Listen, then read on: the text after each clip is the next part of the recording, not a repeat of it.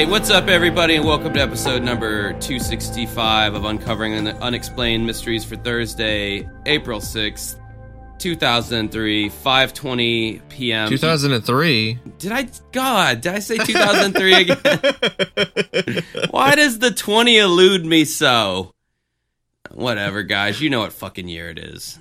It's 2023. Even if I don't know, someone knows. 2003. Damn, I'm doing a podcast back when I was in junior high. Yeah, right. No, I was in like 7th or 8th grade or something like that. No, I was in like 8th or 9th, I think. I don't know. Oh man. The Josh Flower Diaries were definitely in their early phases. Definitely. Yeah. Definitely. So,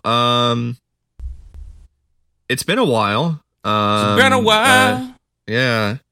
We had some scheduling delays and stuff like that, so that's why we weren't able to do it last week, but we were able to find some time this week to do the podcast. My whole life is just karaoke DJ. That's all I do now. Yeah? That's all you do? No weddings anymore? No, not really with the weddings. Is karaoke DJ and band member. Yeah.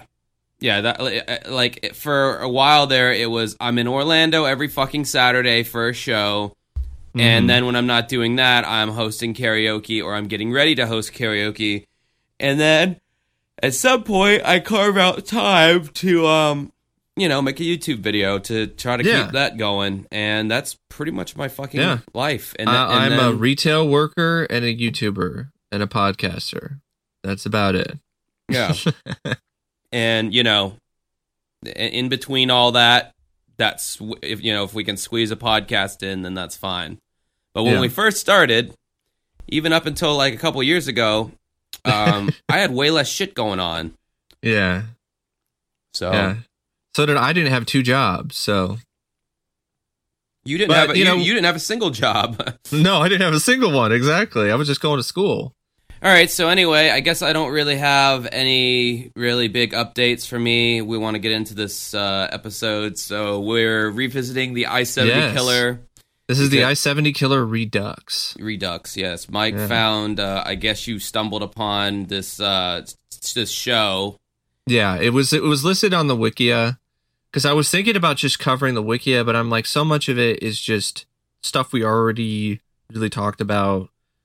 In the little portion of podcasts that we did on this case a long time ago, like years ago. Like I think it was within like the first 100 episodes was when we initially talked about the I-70 killer case.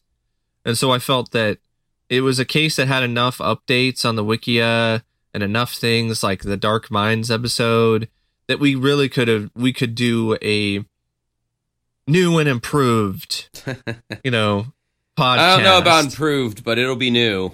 It'll be new. And so we watched Dark Minds, and that show is something else. I mean, that's kind of what we're gonna focus on is Dark Minds, kind of compare it a little bit to the Unsolved Mysteries take on the case, and then give you some updates. But yeah, Dark Minds is some show that it was probably on Investigation Discovery or some shit. I don't know exactly what channel it aired on. I watched it on Amazon through Discovery Plus, and it's hosted by this guy who clearly wants to be John Walsh, but he looks like Guy Fieri. Yeah, he does. So if that gives you a reference point to the listener out there, thank Guy Fieri from Diners, Drive-Ins, and Dives. And this is the guy who we're supposed to be taking seriously as he talks about this like horrendous I-70 killer. Yeah. And boy, does he oversell his the guy M. William Phelps is the guy's name. He's got the Sugar Ray haircut, with the dyed blonde, stuff going on. He's got the Hannah Montana era Billy Ray Cyrus soul patch. Yes. Just like what we called it in the late 90s, early 2000s, the penis haircut, where it's just kind of parted down the side, or parted down the middle, I should say, and it kind of waves out with the highlighted hair and all that. And now, Now, if you're a judge on The Voice and you were in a former boy band, that's fine. That is the fine look to have. But if you're hosting a true crime show, you kind of want to like set the tone with your image. Robert Stack looked like a fucking like a detective. John Walsh looked the part on America's Most Wanted. Like he wasn't, he didn't have frosted tips. I mean, Keith Morrison on Dateline looks like a scary old man. I mean, they all fit the part of like, okay, it makes sense that you're telling me about this. But then when the lead singer of Sugar Ray is like, every morning there's a murder happens in a strip mall off the I-70 expressway. It's like, you don't really want that. No. And we covered, actually, I found it. We fucking covered the I-70 killer all the way back in episode 23. Yeah. 6 years ago. Yeah, 6 years ago. And damn, we were fucking efficient or what industrious, because not only did we cover that, we covered Aileen Conway and the Australian UFO all in one episode. Yeah. We were also younger. Yeah, right. 6 years. Had more energy. For me, it was just I had all the time in the world. That then. could be it. I was living at home, or was I living at home? I think I was. I was still living at home. But M. William Phelps, even that name, like M. William, like what? M. Night Shyamalan Ding Dong. All of a sudden, M. Night Shyamalan over here. But M. William Phelps, he looks like he's like a lost member of Sugar Ray. And then you got the last name. But he's trying to sound like a wannabe John Walsh. Like he's trying to be a tough guy, but it's just not believable. There's even some moments where the camera's on him and he's saying his lines where it almost looks like he's cracking up. Like even he doesn't take any of this seriously when it comes to his persona. Well, with the last name of Phelps and, being from the Midwest or whatever, that doesn't have good connotations. No. The Westboro Baptist Church. Oh, yeah. All the Phelpses. Uh-huh. I don't even know. I would honestly describe his narration as like an MTV VJ. Almost that kind of thing. I mean, he's trying. He's got the wrong gig. He's trying to sound intense, but it sounds like he'd be more suited for, what's up, guys? I'm on the corner of fucking Mardi Gras here at Bourbon Street, and this is MTV's crazy Bourbon Street weekend. Let's see some titties, exactly. That seems more his gig. It's not like, these brutal crimes were committed on the I-70. Yeah, exactly. But he has skin in the game. Didn't he say his sister was murdered or something? Yeah, something like that, I guess. And he knows a murderer, Raven. Yeah. He's obsessed with serial killers, and that's why he did this show. And yeah, he knows this murderer named Raven. And man, he really has a hard-on for this Raven guy, because there's like Raven imagery throughout the entire fucking episode. They have like clips of the actual bird, like in this dark setting. It's like ravens. Like, I mean, of course I wouldn't say any of this to Raven's face, but dude, your name, you sound like, what are you, a professional wrestler in WCW? There is a wrestler named Raven. I know. And he would be like, quote, the Raven, it's just like so corny. But this guy named Raven, of course, they covered up his voice with, the weird dubbing. So which is funny because it's like, dude, you're already in jail. Like, what are they, what's going to happen, Maybe it's because he doesn't sound intimidating enough. Maybe they have to add like the extra processing, because maybe he has like this. Well, when I kill people, I like to just strangle their neck and look at them right in the eyes, Yeah. Yeah, maybe that's why. But M. William Phelps, he puts his sights on the I-70 killer. And this even has reenactments in it. And some of them actually aren't that bad. Like, some of them are kind of not the best. But honestly, I would take reenactments like this over what the new Unsolved Mysteries is doing, which is nothing. Yeah. I've been hooked on the Dateline podcast lately. I'll shout out to that podcast. They literally just take their episodes of Dateline and they just like rip the audio from it and they just slap it on as a podcast. I love it. I love it because that's all I want. Like, I don't want.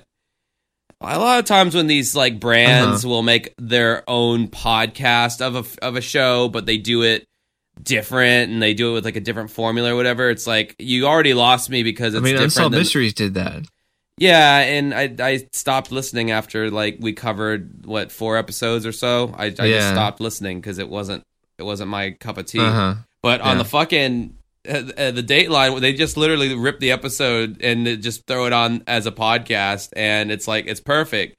And they don't even try to like adjust it for like being audio only. They'll be like, as you can see here, this car, you can see the details. And it's like, no, I can't. But I'll imagine a car with whatever you're talking about. But forgot where I was going with that. But yeah, So I've been like all about the Dateline lately, and honestly, I gotta say, and I used to have Hulu. You could actually watch the show itself on Hulu. I gotta say, the Dateline has taken like they're the ones with the ball in their hands now as far as like true crime shows are concerned. Unsolved Mysteries was great for its time, but like I really feel like Dateline brings a new, especially when Keith Morrison is doing the narration and the interviews and stuff. Because they got a bunch of different anchors that will handle certain cases, but I really think Dateline NBC is the new GOAT currently. I can't think of especially the Alex Murdaugh case that they did recently was really good. I don't know if you've been following that case at all about the rich hillbilly guy, or I forget what state they were from, but yeah, it was interesting because it was kind of like a twofer thing. So, like, a couple of years ago, they're basically like this really prominent family, and Do you maybe want to save your thoughts maybe for potentially another podcast or something? Yeah, you might want to, like... So, basically, like, the kid is drunkenly driving a boat and has his friends on the boat, and they're all like advising him against even driving, but he's just a little shithead. Okay. And he hits like under a bridge or whatever, and one of the girls dies, and it's like the kid's fault. And they made a whole episode about that. All right. But then, as of like last year, the dad ends up killing the son and his wife, the son who drove the boat or whatever, and he just got charged guilty this like a couple of weeks ago. It was this whole big thing, dude. It's like, really good. Well, I mean, it's not good that he did that. But no, it's very compelling. All right, maybe we might cover that case for a future podcast. But going back to the I-70 killer. For those of you that are maybe not aware of the case, here's a quick little summary. In the spring of 1992, a serial killer, he went through the Midwest, mostly through I-70, and started shooting people. 6 victims in total across 3 states, and he shot them execution style in the back of the head with a gun. And the victims all worked in small retail stores, just blocks away from the I-70 freeway. And so Dark Minds covers all of the cases in terms of all the different murders, even has reenactments of them, just like the Unsolved Mysteries episode or segment that detailed this case. I think Unsolved Mysteries actually did a better job with some of the reenactments. Actually, I think the Unsolved Mysteries just did a better job, period, when it comes to the reenactment portion.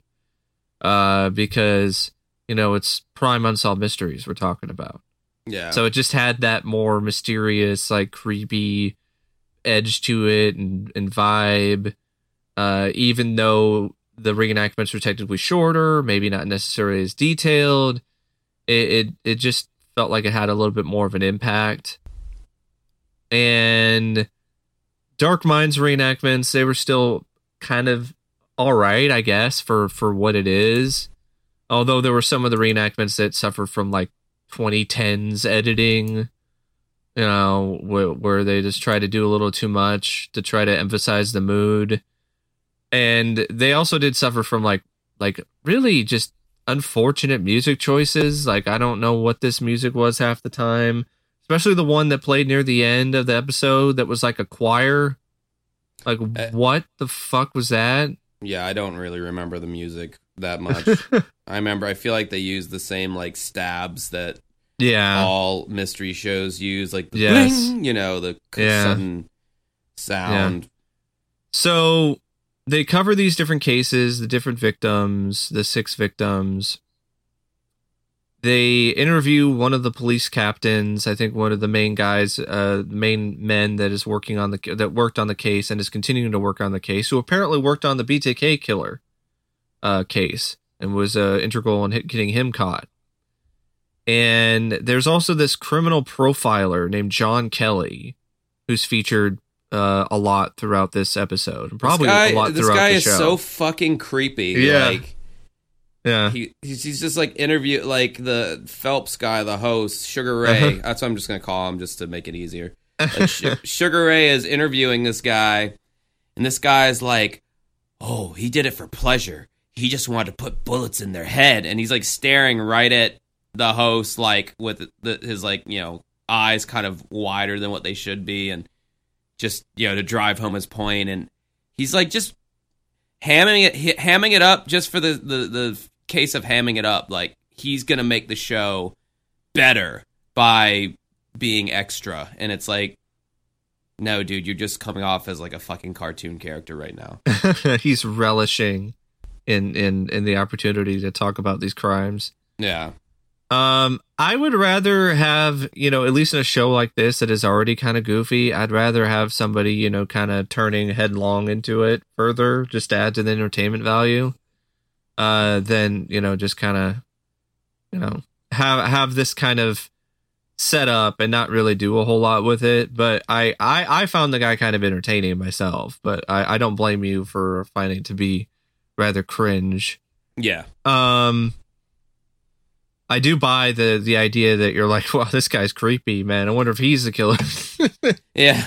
He's like, he's like overselling it so much. I'm like, are you the guy? You're really like seeming like you're trying to prove a point of some kind. Yeah. So they talked to an investigator guy, and then they also interview some people. And I actually think like these interviews with people who actually were involved in this case as witnesses or survivors, I think that's really like the meat of this episode, is that stuff. They interview Tim Hickman, who worked at the video store, and he was there when he saw the guy, who then went to the shop next door and then shot the woman, who Sarah Blessing, in the back of the head. When that TV repair guy was being interviewed, like, the host was just really trying to get this guy upset. Like, he's like, so I could tell you're really bothered by this. And it's like, because the whole thing is like the repair guy was saying how his store was like next to the other store where the lady got shot by the I-70 killer.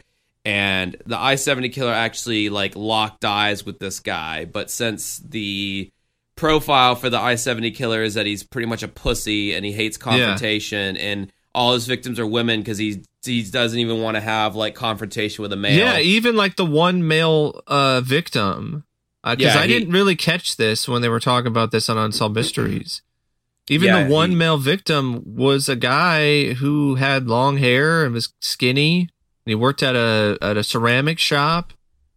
So the guy just assumed from the back that it was a woman, Mick. That Mick was a woman, and then fired that shot and killed him. So the repair guy, they lock eyes, and then I-70 guy keeps walking because he's like, that's a male. I don't want to do anything with that guy.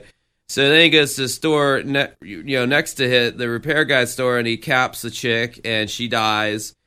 And, it's like, 20, 30 years later, he's being interviewed by Sugar Ray, and Sugar Ray's like, I could tell this really bothered you, didn't it? And he's like, yeah. Well, to be fair, he was already, like, choking up at that point.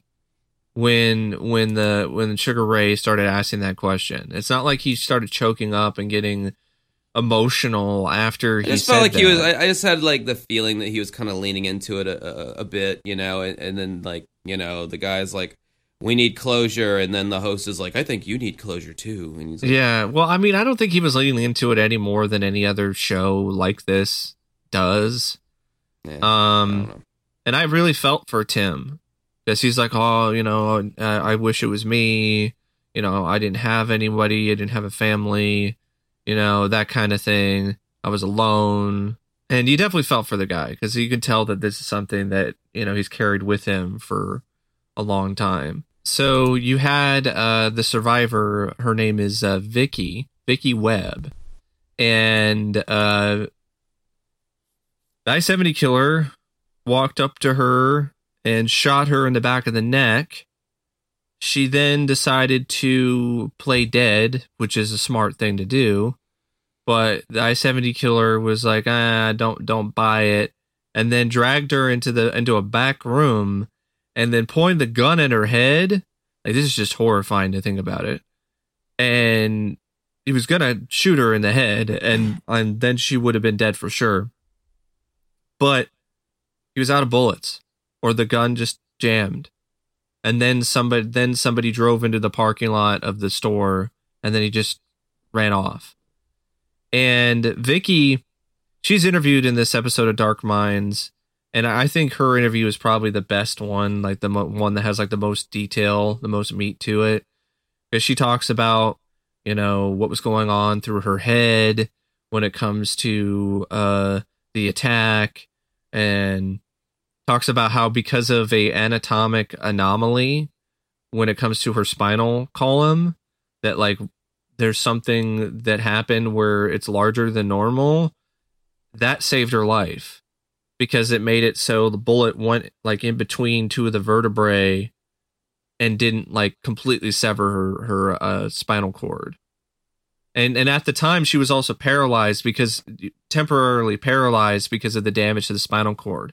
So she's just laying there and she's helpless. The guy's dragging her to the back, gun to her head. I mean, oh my God. I just can't even imagine like the just what is going through your head at that moment. That's probably like, okay, this is it. I'm dead. It sucks too. Cause it's like, you could choose to not end my life. It's all my life is in your hands, and like the complete powerlessness of that is like a terrifying thought. And definitely because you can't do anything about it either. You can't fight back. That's the other thing. Like you can't fight back because you're paralyzed. She made a full recovery, which is awesome. Like the 3 months she was in the hospital for like 3 months, then did rehab and she's able to walk again. And I think that's really cool.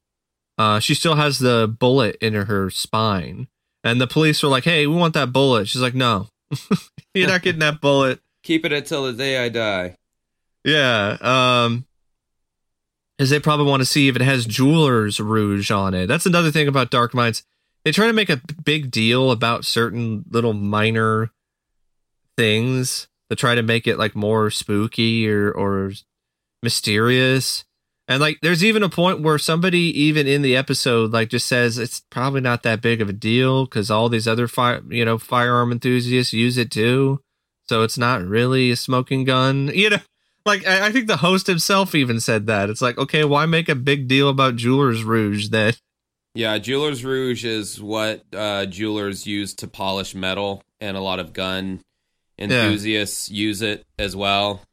And all the casings to these guys, to the bullets that this guy left behind or whatever, had the red markings on it that comes from Jeweler's Rouge. Yeah. And they were, I guess they were trying to say that, like, that's part of his, like, MO or whatever. Yeah, like, but they blew it up like it was, like, this big deal. His MO was just going around and just shooting people and then running off like a coward, because it is that sort of thing where he, unlike a lot of other serial killers, I bet he does get like a thrill out of it, but he doesn't want to be that involved with the killing. He wants to pop somebody in the back of the head, then run. Yeah, he's not going to like take his time with them and torture them and sexually abuse them and all that. Although I think he tried to change his MO after the papers started to get wind of what he was doing and the media and everything, the Unsolved Mystery segment. Because the stuff with Vicky and the other 3 people that were killed that investigators feel is a crime or a series of crimes that should be attributed to the I-70 killer, those had a different weapon. And so I think he was trying to change his MO, like, so they would maybe think that it wasn't him. Or maybe he just felt it was starting to get stale. Like, oh, now everybody knows about me, da da da da da. Maybe he likes to be more in the shadows type thing. So he tried to use a new weapon. But then he's like doing stuff where he took Vicky's pants off and left her with her pants off, and I'm wondering if that's because he's trying to add another thing to try to, confuse investigators to think maybe, it was a sexual assault, and that doesn't tie into the MO that he was showing previously. So definitely a red herring, if you will. Yeah, it definitely does seem like the guy is putting a lot of thought into stalking these victims and then finding the right time to kill them, which is like the slowest part of the day. And as somebody who works in retail, this is just terrifying. This is a terrifying thought. Like you're working on a slow day at work, and you just and like there is nothing you could do. Like some guy could probably walk into the craft store with a fucking gun, take you to the back, shoot you, run off, and then it'd be like, well, all right. I guess it's over. Like that's just scary. Well, that's a real fear. The show kind of says it without saying it, but like this dude was mainly targeting like shitty little tchotchke kind of stores. Yeah. Like the TV repair guy even said, like, yeah, he's like, there was no money in those drawers. There's no way there was any money. Yeah, that shop sucked. Nobody ever shopped there, like it was like, so anything any that shit at your grandma's house on the mantle that's just like, ugh, that's such a crappy grandma thing that only grandmas like, those kind of stores. That's where he targeted. The kitschy sort of stuff. But he also targeted, a bridal shop. And that's where there was the first guy who La saw Bride. him.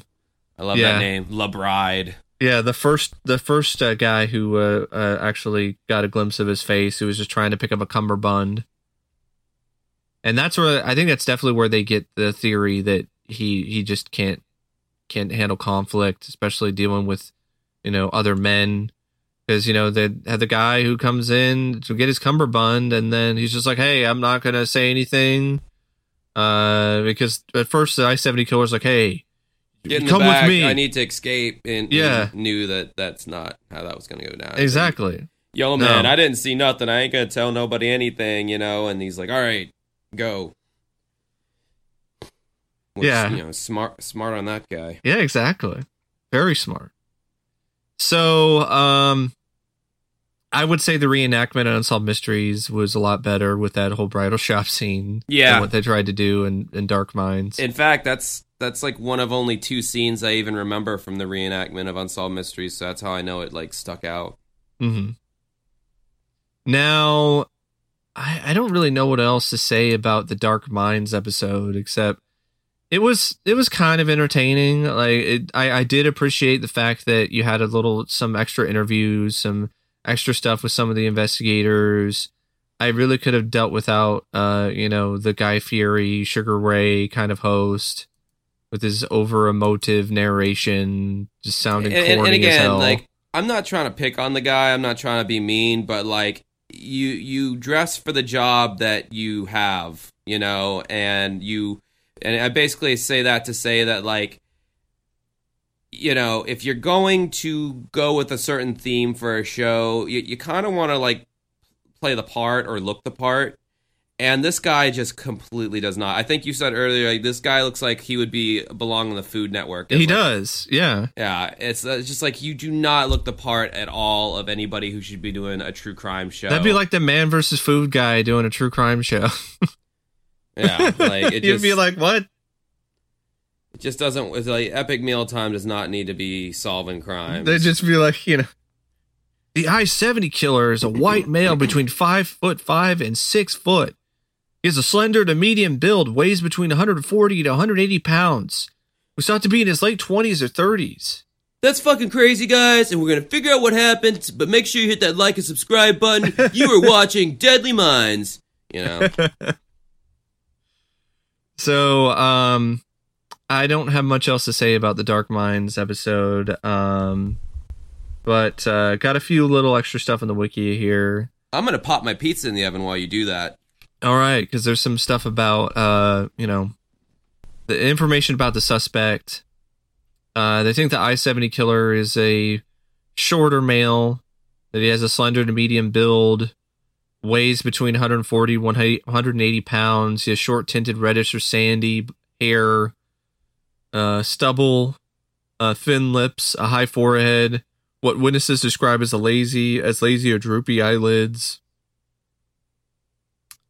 Some people also have the theory that he might be a former vet.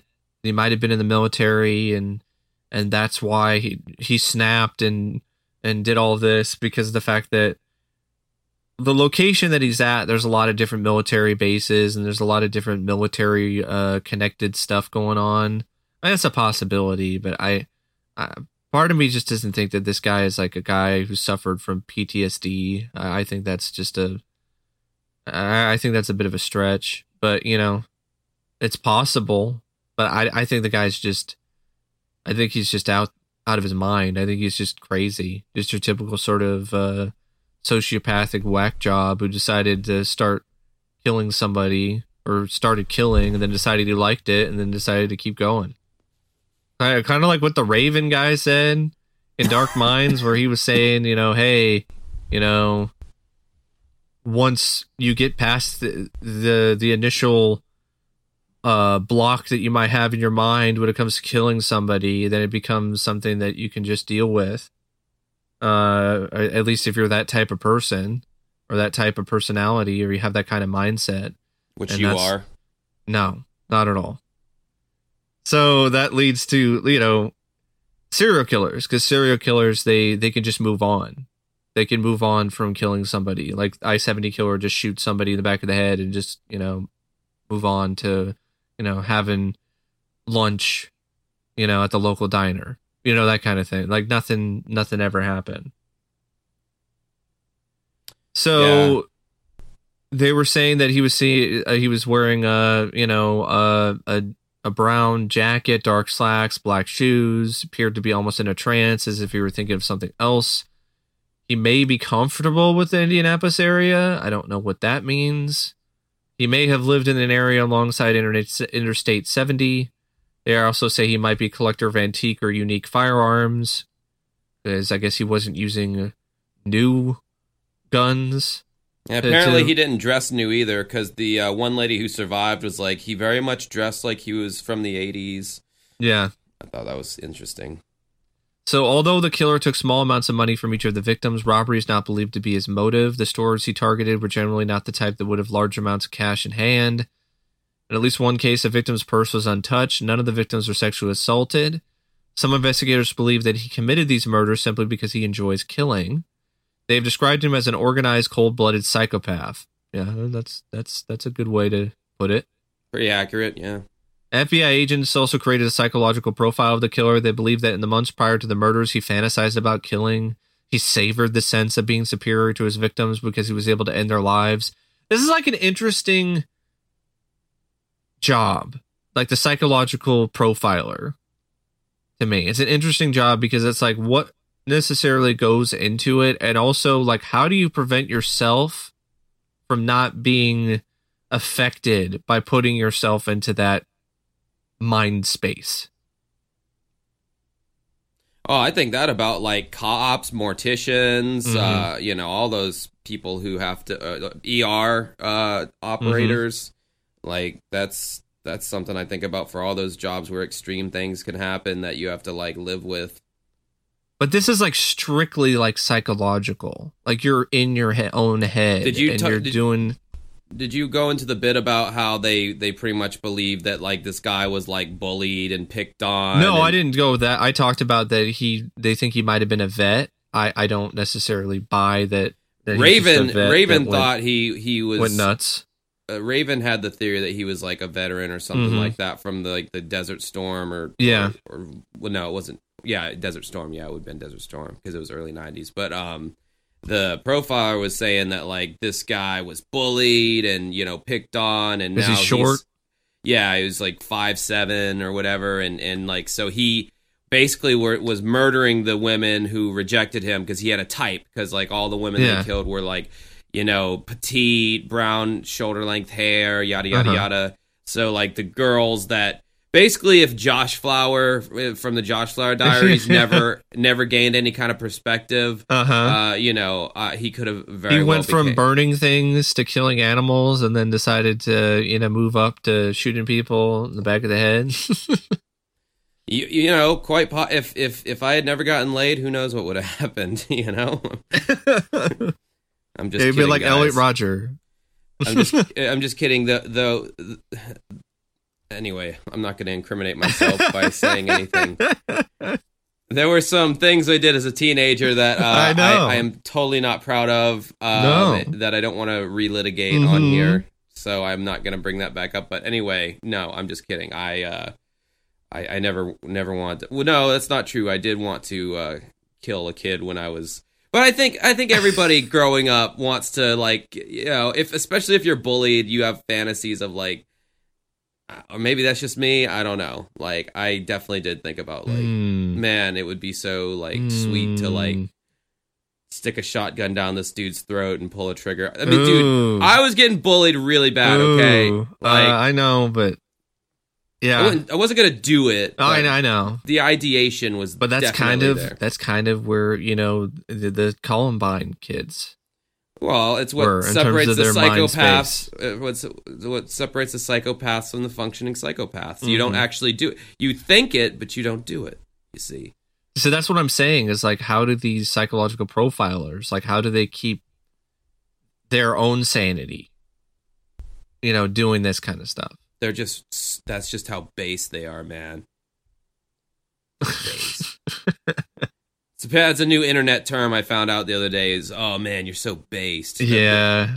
I've seen it used a lot for like politics, talking about political topics and whatever. It's basically the opposite of like cringe. It's like you're so on point. And although factual. I think some people who are called based can be plenty cringe.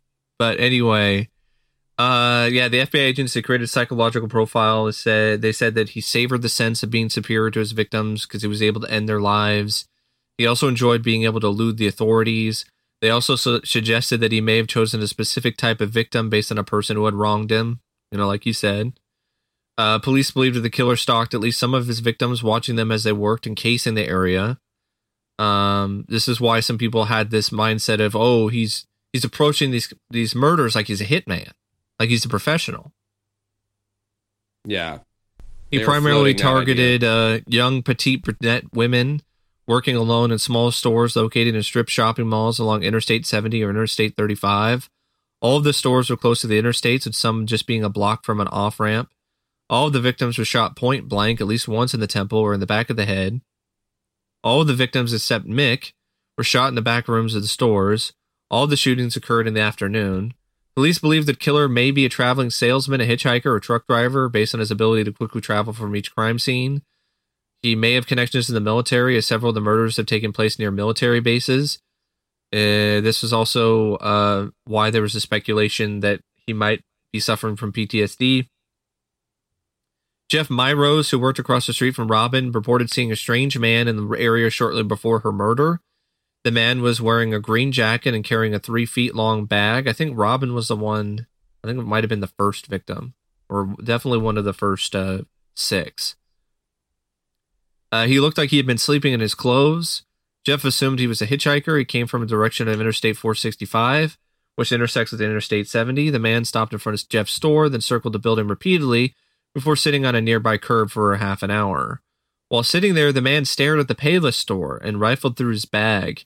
He also talked to himself and was giggling. Creepy.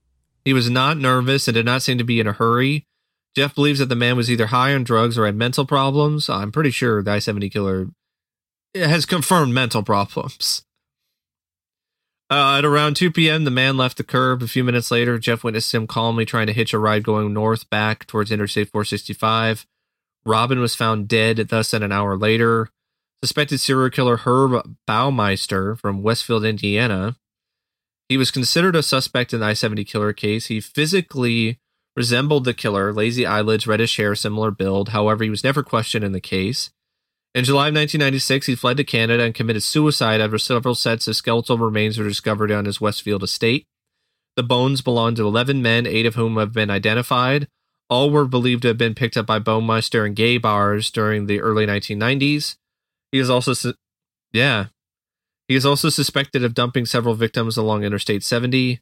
However, the fact that all of his victims were men and nearly all of his I-70 killer's victims were women leads police to believe he was not involved in the latter cases.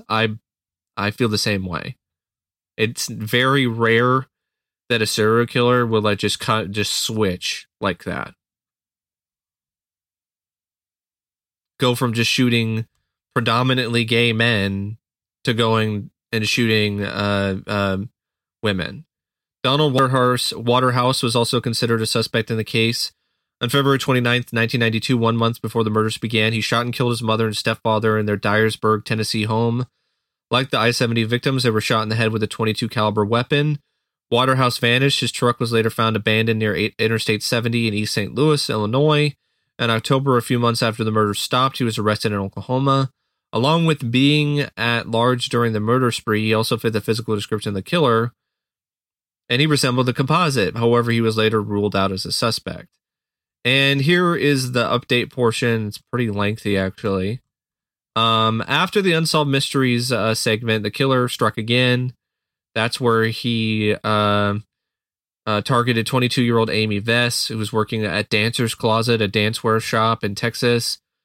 This is the one where she had the day off, but she agreed to come in. Like, that's just awful. That's like, oh, I don't have to come in to work today, but, I'll just come in, help out a friend, and then, I guess that's the day that I die. That sucks. Literally talk about I wasn't supposed to be here today. Exactly. And that was supposed to be the original ending of Clerks. Did you know that? The original ending of Kevin Smith's Clerks is that Dante gets shot by a robber. Well, I will say if that did happen, then there would have never been a Clerks 2 or 3, so that might have been the better ending.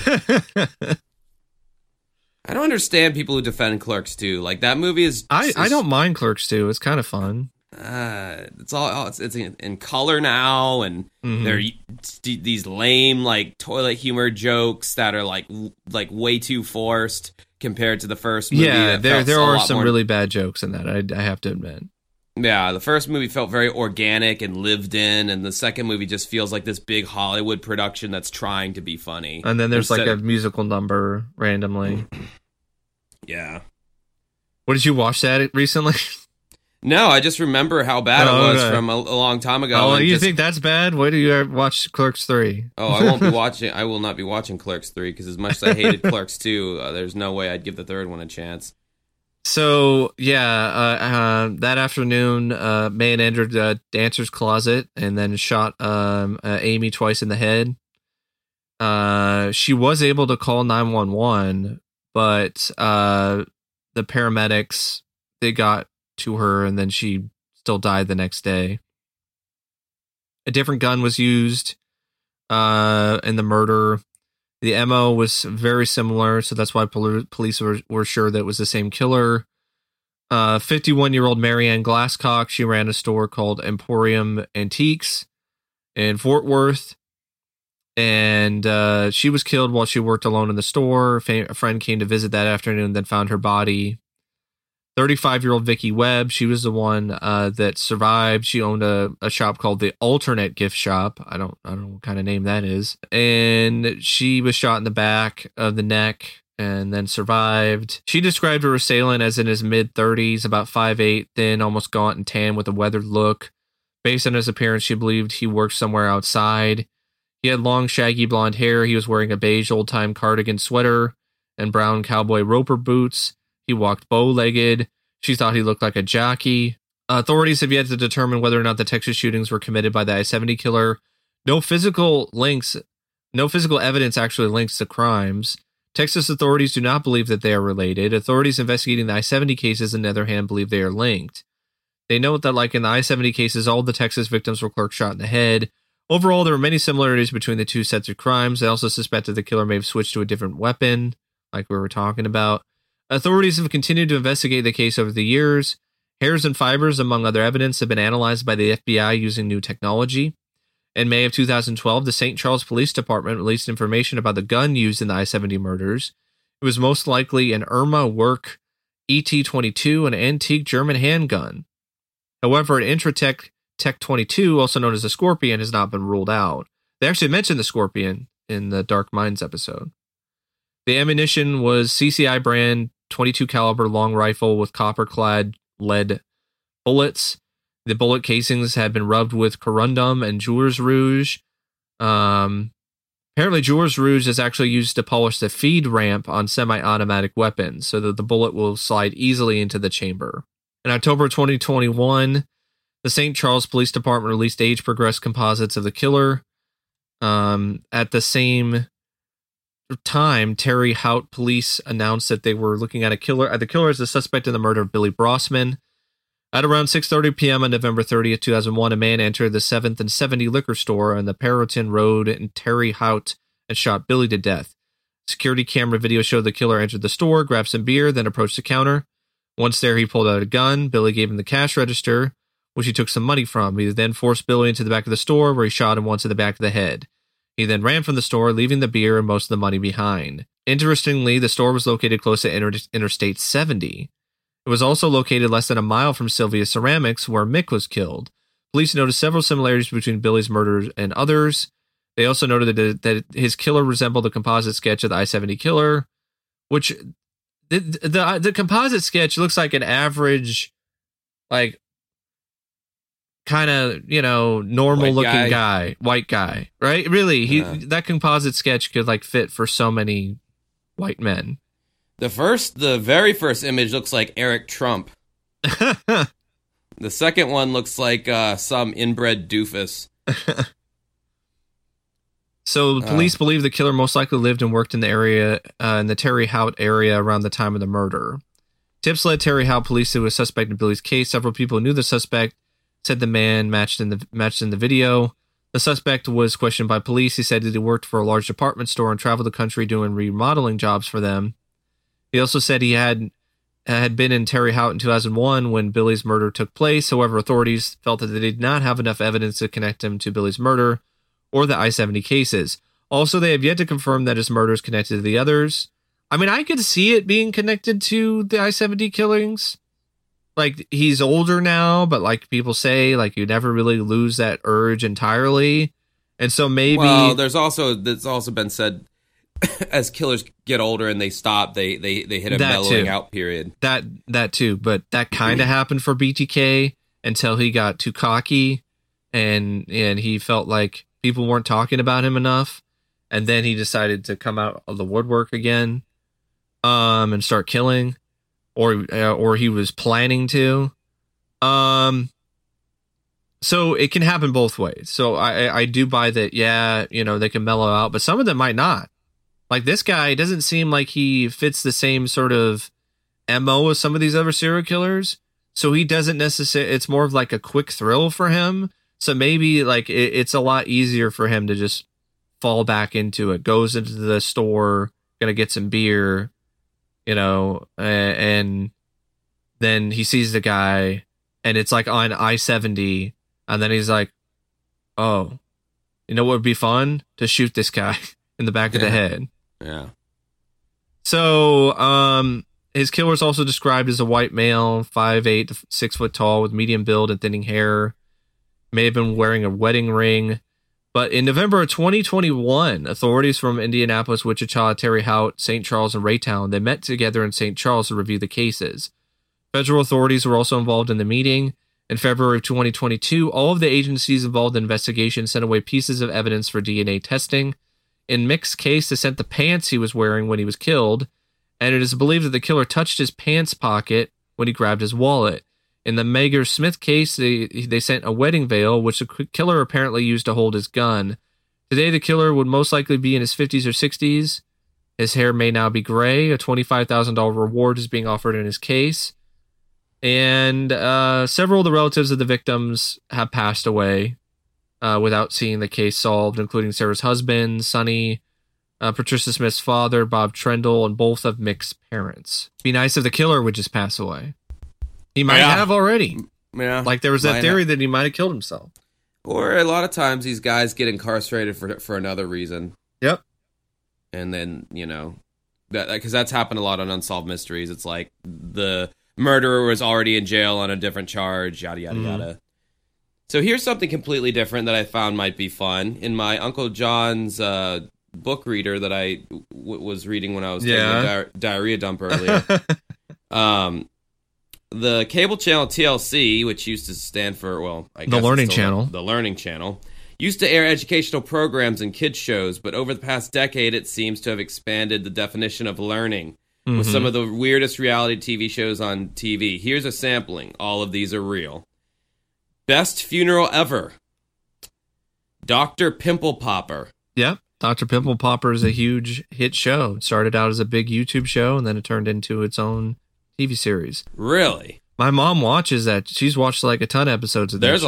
There's a lot of mainly women for some reason I know that love watching YouTube videos of that shit. I just find it fucking disgusting, personally.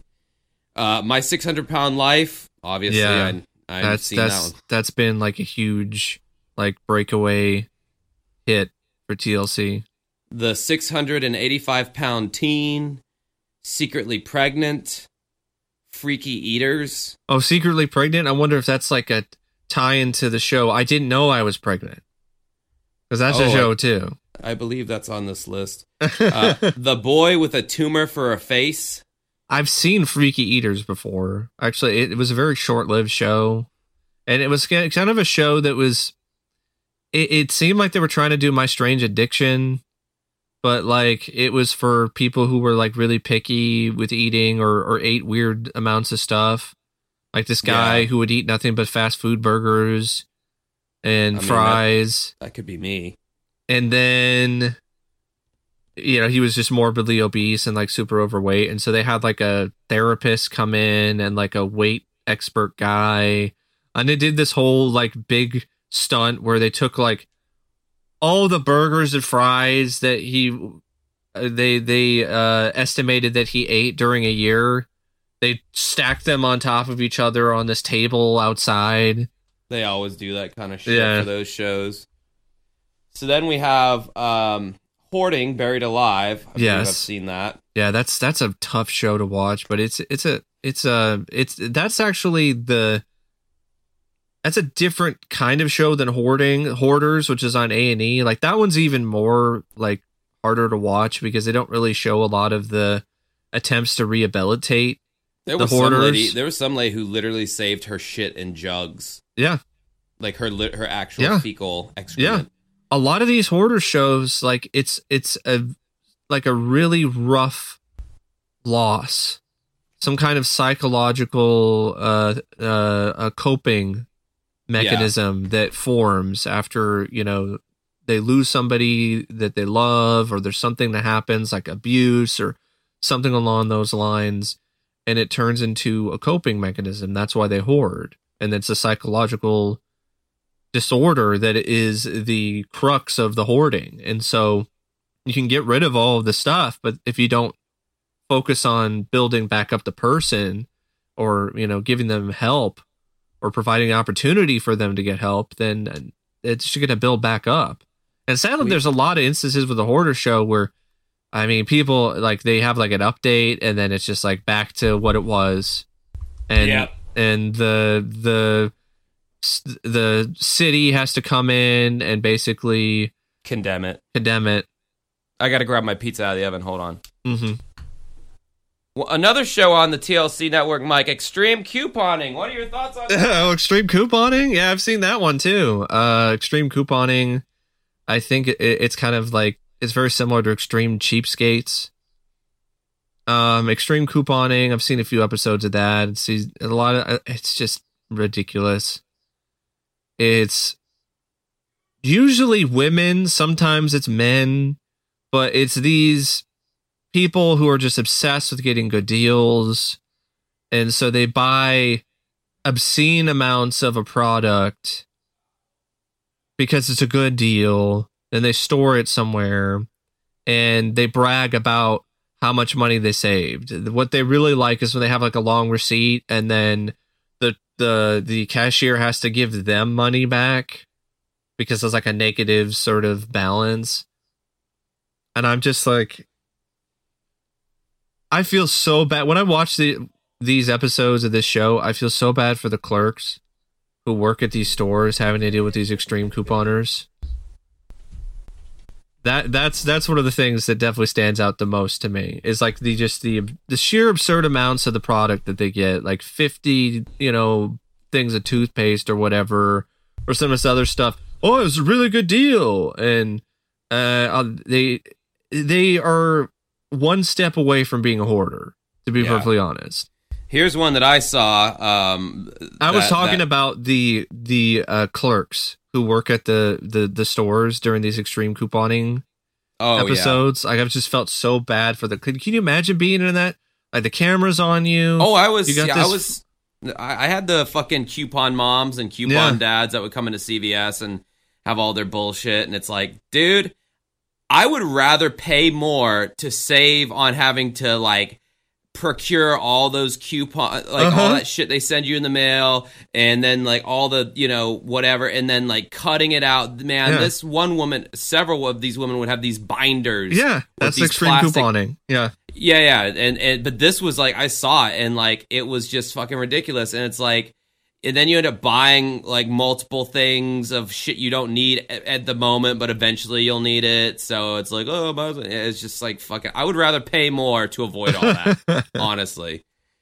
Up next, we have Extreme Cheapskates. Yeah, I mentioned that one because it's kind of the show Extreme Couponing is kind of similar to Extreme Cheapskates. I've seen quite a few episodes of that one. That one was embarrassed. This one episode, this dad like went up to this people at a restaurant, and it looked like they were done eating. He's like, "Hey, are you gonna finish that?" Yeah, and they're like, "Oh no, you can have it." And he literally puts a to-go box or whatever. It's like, so his kids are like all humiliated and shit.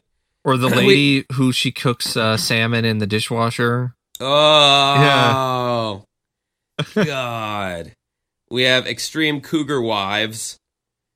Don't know what that show could be about. Mall Cops, Mall of America. Living for the Apocalypse. Oh, yeah. Little Chocolatiers. Little Parents, Big Pregnancy. Big Hair Alaska.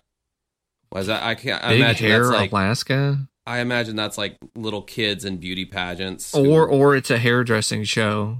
Yeah, like in Alaska. Alaskan Women Looking for Love.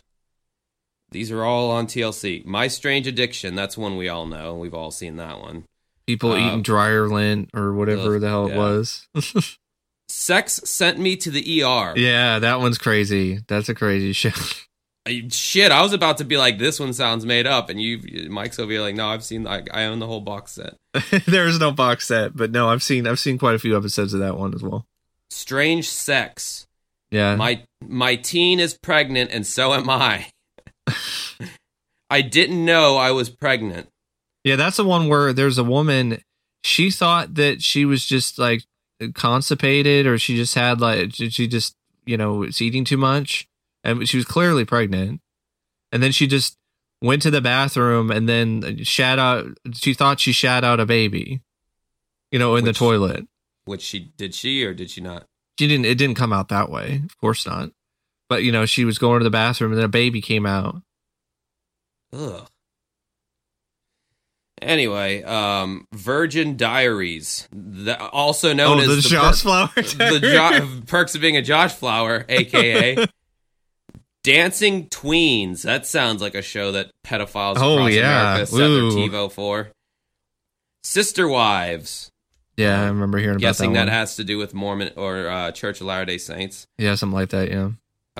Seeking Sister Wife. And then we have its companion show, Brother Husbands.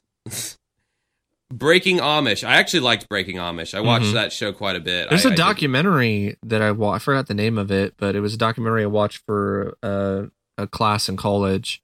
And it was about, the Breaking Amish sort of thing.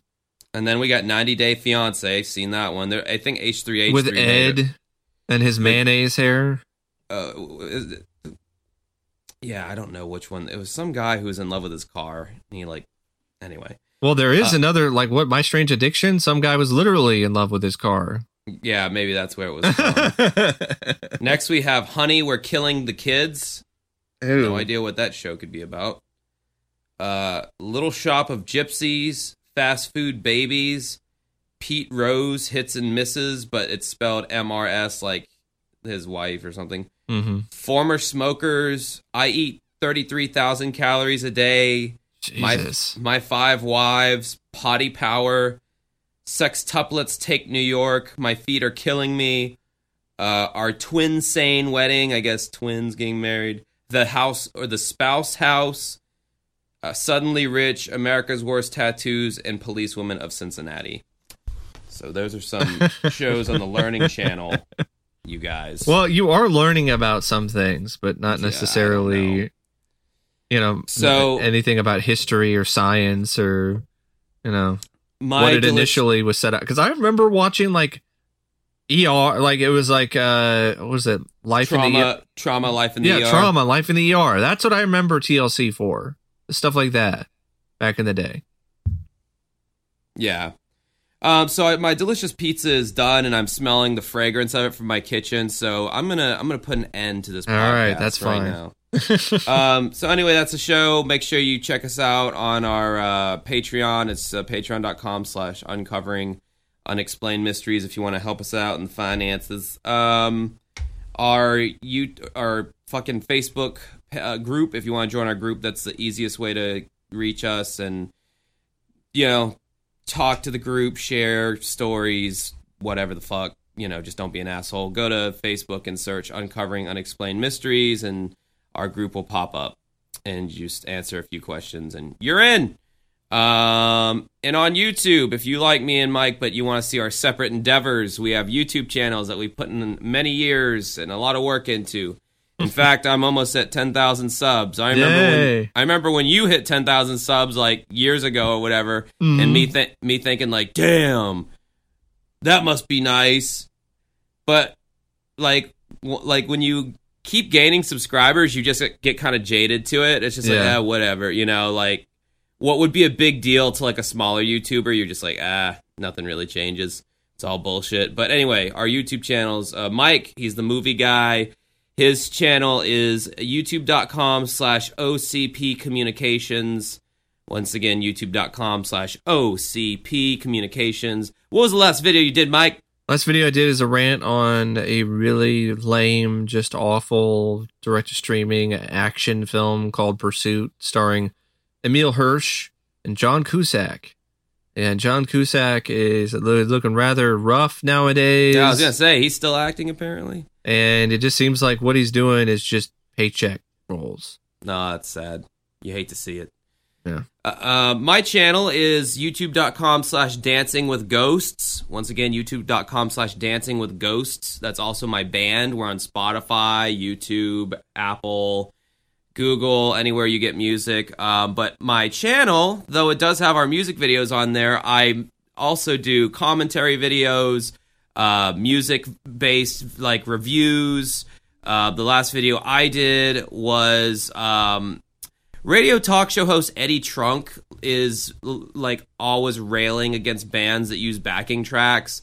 And I basically make a rebuttal video to where it's okay, can you please take your boomer energy and go elsewhere with that whole debate? Because every rock band uses tracks for the most part these days. Get used to it.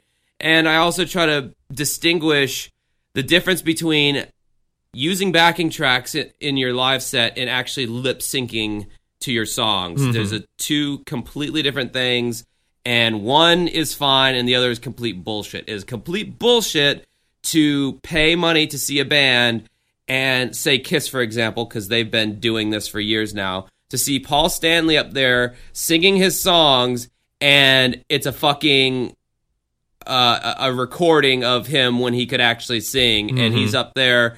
That now they say that he sings along with the backing track, but even still, like, you're saying he's singing along with the backing track. What's the mix? Is it like 70-30, like 70% backing track, 30% live to where you can barely hear him? But, on paper, you can technically say he's singing along, even though you only hear 30% of his shitty vocal or whatever. But, I basically just do a rant about, like, Eddie Trunk and just the boomers who are like, backing tracks. Did that guy used to host an MTV show or something? He used to host that metal show on VH1 Classic. There it is, VH1, Which I actually really liked that show a lot. They had Don Jameson and Jim Florentine as a co-host. So would you say, compared to Headbangers Ball, like, which one did you like the Headbangers best? Ball was before my time. Like, I was too young when that show was on TV, so I haven't seen it. I mean, it had like all the bands I like on there though, being interviewed and shit. So I imagine I would have really liked it a lot. So yeah, go on over to my channel if you want to check that out. And I'm gonna eat some fucking pizza throwdown. I started rewatching Wild Country or whatever. Oh, Wild Country, nice. Yeah, I'm on part 4, and it is really good. We definitely I do want to send you the Alec Murdaugh thing though. Okay. I need to find a good. We definitely need to do Wild Country. Yeah, but anyway, ladies and gentlemen, until next time. Talk to you later. Bye. Bye.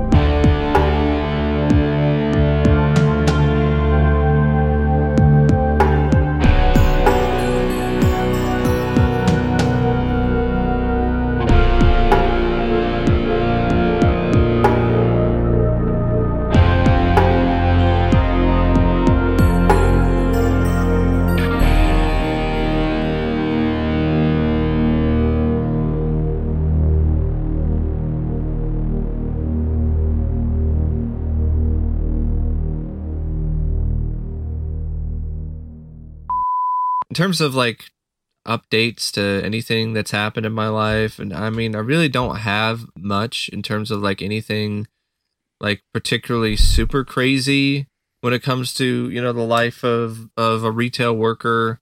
I mean, the typical sort of stuff, people are stealing stuff and being annoying about it.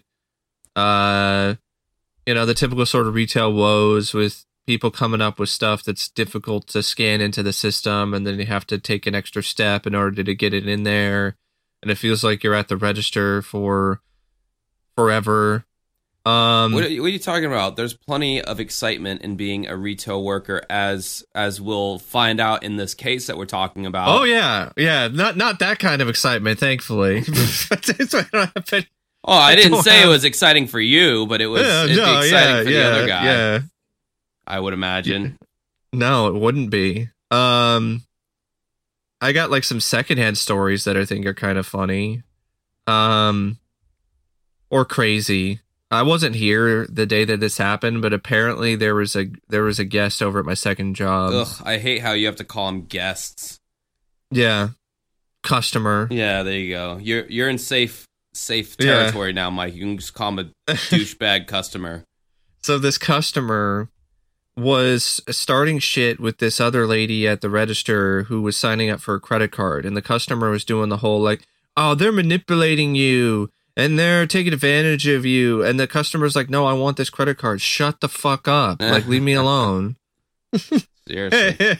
And he's like, leave me alone. You're being rude. And then the lady like whipped out her phone and was all like, I'm recording this right now. My God. What are you saying? Oh my God. You know, and it was just this big, like, just blow up. And she was just being obnoxious and rude and just a pain in the ass. And I'm like, I'm glad I wasn't there for that. I'm glad I wasn't the one dealing with it. Did I mention? I have zero fucking patience for this shit anymore. I mean, it got to the point where there was one day, like last week, I think it was Tuesday. I had the day off, but one of my managers basically, you know, kind of got me to come in because they were telling me that I was just going to be doing recovery and go backs and whatever at Michael's. And I was like, okay, sure. I could use the extra hours because they wanted to have me on the schedule for 3 days. And I get there and I start doing my regular thing. And then they're all like, oh, no, we actually don't want you to be doing that. We want you to be on the register. And I was like, I was not mentally prepared to be on the register that night. So I did the best I could. That's when I had the guest who had like the crazy fucking amount of string that had all these different SKUs that weren't scanning in. So I had to take another scanner and scan it with that and then put the thing in manually. But she was nice. She was fine. There was another gal who was just being annoying with her. Oh, I saw this sign that said that these were 6 for $9.99, but it clearly says that it's for vinyl sheets, not for vinyl rolls. But she somehow got the newer manager to agree upon it. So she's trying to take advantage of that and rolls up with like 36 fucking rolls of vinyl. I'm like, oh my God. Now, Tried to get like the I'm noticing manager over there and take care of that. And then the last manager, I mean, not last manager. That would have been crazy if you had a manager come in and they were the LP. But no, the last guest was this LP who was clearly on something, just incoherent. And she walks up to the register. She's got a massive basket just overflowing. And at this point, I wasn't even mentally prepared to be on the register that night. I had dealt with like more shit than I had dealt with at the register in like months. And I was at my limit. So I like called the manager. I was like, I can't deal with this. Can you please come up and take care of this customer? Because if I dealt with that customer, I swear to God, I was going to cuss her out. I was going to be like, you aren't going to buy fucking shit. I'm sick and fucking tired of this fucking bullshit. Oh, what I wouldn't give to hear a Mike rant at a customer. God, that would be great. Just like, you're not going to buy anything. Tell me, oh, what? You're going to go outside and go get your boyfriend to pay for it? No, that's not going to happen. You're going to try to go outside with the basket. I've had enough of this fucking crap. I wasn't even supposed to be here today. You know, the whole Clerks thing. Yeah. All the anger you reserve for bad movies, you just unleash on this person. Hey, I need to take like a 3-minute break. I gotta take a quick diarrhea dump. You can even keep it recording. This will be fast, but okay. There's a reason why all those farts were happening. So, okay. Are you gonna cut it out? Yeah, in post I will, but okay. We can just keep it recording so we don't gotta redo everything. I'll be back soon. Okay. So, yeah, sometimes retail can definitely be stressful, and I just know what my limits are nowadays, and I just, when I reach my limit, I try to just take myself out of the situation. So that's what I did there, and if I dealt with that one lady with the phone, like, that would just be an immediate, I'm calling the manager, they can deal with this, I don't get paid enough to deal with this shit. So yeah, so that's kind of, I guess, the most excitement, other than maybe, you know, going out with a local friend of mine, going to a few places, you know, getting a few more movies and some good deals on some stuff at like a pawn shop, going to see John Wick Chapter 4 in the theater and IMAX, and not IMAX, it was the RPX theater, whatever that means, from Regal. I really love the first 3 John Wick films, but I thought that the fourth movie was pretty disappointing. But I'm in the minority because like the movie gets like a 97% Rotten Tomatoes, so just unanimous praise. And I really thought the other three were a lot better. But yeah, I mean, other than that kind of stuff, just been normal sort of stuff for me. Working, and then when I'm not working, I'm just taking the time to watch some movies and stuff like that. I saw a film called The Wannabe last night, based on a true story of this couple who decided to start robbing these mob, not necessarily casinos, but these rooms where mobsters where you get together and do card games. And they were like places that were set up like they're a bar or something like that. And they would go in and just rob these mobsters blind. Martin Scorsese actually was an executive producer because he liked the script for the movie. It has one of the performers from The Sopranos, Michael Imperioli. He has a bit role in it. And it stars Vincent Piazza, who was in Boardwalk Empire, and Patricia Arquette, who's been in a lot of stuff. The two leads were great. I thought they were really good, and I thought it was an interesting movie, loosely based on the true story. The writer took a lot of creative liberty in terms of telling the story of these two, in terms of their relationship and how it started and everything that happened within the relationship. There's also the whole extra bit of like really making this guy into a wannabe. Like the guy, he wants to be the next, made man in the mob. So he's trying to get on Gotti's good graces. He's trying to set up a scheme to get John Gotti let off because he thinks he deludes himself into thinking that one of the members of the jury has a twin brother or a brother who's in the audience, so he could like buy the guy off. And the guy in the audience is actually Dougie Doug, who was in Cool Runnings and a few other stuff. And of course, it's not really a guy who's rendered to the jury. So then that caused the guy, that's really what causes the guy to start doing the robberies. And, it's the kind of film where things definitely don't end well. But I just liked it had a good satire of mob culture and mob cinema and even mob cases. And it was just an interesting story of like a downward spiral of these two people who were damaged and broken in a certain way, and in some ways identically, because they were very dependent upon drugs and getting high and all this other shit. And it takes place in 1992. So there's some nice nostalgic sort of throwback stuff. Like the guy has a bunch of Blockbuster videotapes in his apartment, and apparently he actually robbed a Blockbuster at one point, and that's why he got kicked out of whatever form of the mob that he was initially a part of. So yeah, interesting film. I would recommend it if you're into mob movies. And the reason why I'm talking like a motor mouth, folks, is because Josh is off taking care of business, so he'll be back, hopefully sooner rather than later.